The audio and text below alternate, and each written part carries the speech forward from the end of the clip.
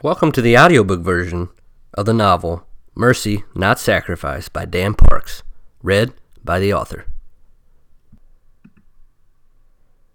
Chapter 19. The River. I heard the story through bits and pieces over my life, what I had picked up from family dinners and holidays, where it was shared through hushed words and whispers. Extended family would bring it up when they were in town. Grandpa John came from humble beginnings. His father was a chicken farmer before the times of subsidies and partnerships with the large conglomerates. He made most of the meager income he received from selling manure as fertilizer, and it fed his 4 children and paid off the 50-acre farm before he died. He had been drafted into the Korean War and was a soft-spoken kid that took well to the discipline of the service. His father's business had earned him the name Chicken Shit from the staff sergeant during basic training. His youth was full of shameful memories of attending school with chicken manure in his boots, but in the service, he wore the name proudly, as it gave him an identity. A part of the 8th Army Unit in Korea, led by General MacArthur, his division had been on a trek in the densely covered Tibet Mountains. The mountains spanned the whole peninsula, from the north to the south, and were deemed the Yin-Yang Range by the unit, because the west side was filled with tall, dark pines, and the east side was thick with jungle growth. Grandpa John had drank too much coffee at camp that morning, and he felt it as they marched on the east side of the mountains, covered almost entirely in foliage. Alone time came few and far between for the soldiers of the Korean War, as the military had designed it so. When a man is allowed time for introspection, he begins to think of home, where his wife is, and such thoughts make a man soft. When Grandpa John had the chance, he thought of Grandma Marta. She was not yet his wife, but when he got home, he was going to ask her to be. His bladder couldn't hold back the coffee any longer, and he broke off from the unit a few feet into the vegetation. He walked to its edge and unzipped his pants.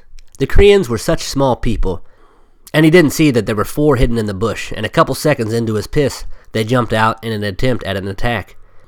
Before he had shaken it twice, 2 men were at his back. One was to his left, and the other to his right. The North Korean fighters were fast, but Grandpa John was a Fort Leonard Wood trained United States Army soldier, and they didn't stand a chance.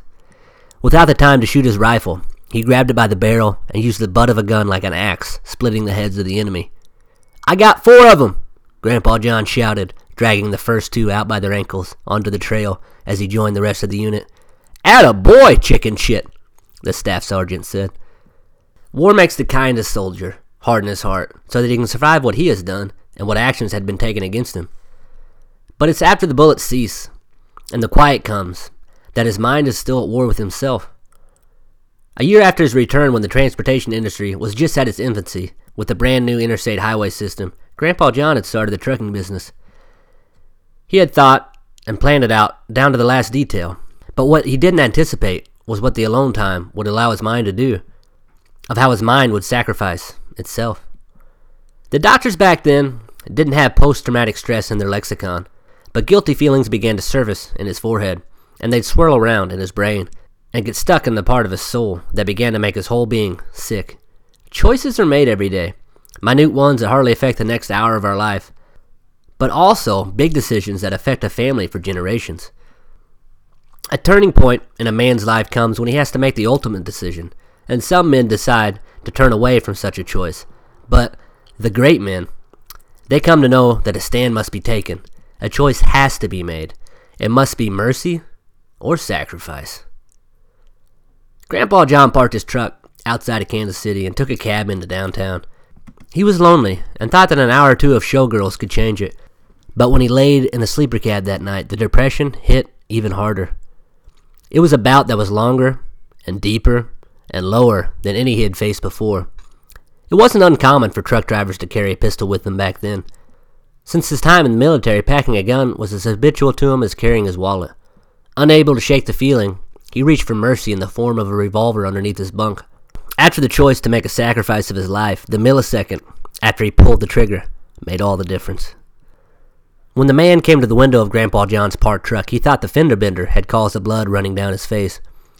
But it was the impact of the crash that had redirected the bullet to miss his forehead and instead take off the top of his left ear. By the time the bus had almost brought Winston and Selma home, Jeffrey had made his way past the grocery store. He walked alongside the train tracks, where they stretched from the bank and drift out towards the water. Jeffrey balanced each foot along the tracks. Each step was effortless, as one leg stepped over the other from one steel rail to the next. The weight of living began to lift as he traversed the part of the railroad bridge that passed over the entrance into Gardenstown. One car came into town and another left, but neither saw him. No one was coming to his rescue that day. In Gardenstown, 2 bridges stretch over the Missouri River, one being a railroad bridge and the other built for car traffic. It was a decade earlier that the original Gardenstown Bridge had been demolished. It was new, but the railroad bridge was original. It had age and design and color. Built in 1878, it was a 4-span truss structure. Its hue was that of falling maple leaves. Jeffrey walked over the 7-inch by 9 by 8-foot wood ties that laid the foundation for the rails, past the Gardenstown grain bins. The ladder up the side of the last bin in the row ran up 150 feet. Would that be high enough? On the side of the car bridge was the Gardenstown sand plant. It's where sand that is dredged up off the river is stacked and piled by an elevated conveyor belt. There, 2 75-foot tall piles ran over Jeffrey's mind. He questioned if he could be sucked up into one. Across the river, to the west, dense vertical clouds carried up moisture from the river and brought thunderstorms and instability and rising air. But the eastern sky was clear, where the high pressure had brought sinking air that brought out the sun in its shine. The 2 opposing skies settled above Jeffrey as his will to live battled his desire to die. Through the first and past the second truss of the railroad bridge, he stopped at the point where the third began. Rain began to fall from the sky and pelleted his face, mixing with the tears of sacrifice. Standing at the edge, half of his feet dangled off the bridge. The quick current of the river combined with the racing thoughts of his mind. He sought mercy, but it was nowhere to be found. A wind blew in and pushed him forward, and only the edges of his heels remained on the bridge. He held on with both hands, but then let go of one and then the other. He stood paused in indecision. It was a period of mere seconds, but in it, Jeffrey became aware that his decisions affected more than just himself. He realized that his actions demanded a reaction from others. His life had an impact on the Carmen family, his brother and sister and parents. Jeffrey turned around to grab the rail behind him, but the edge where he stood had become wet and slick with the rain, and when the tips of his fingers were inches away from saving himself, he slipped backwards and fell off the bridge. Thanks for listening to another chapter of Mercy Not Sacrifice by me, Dan Parks. If you're enjoying this project, would you please do me a favor and rate or review the podcast on iTunes? I'll see you next time on another chapter.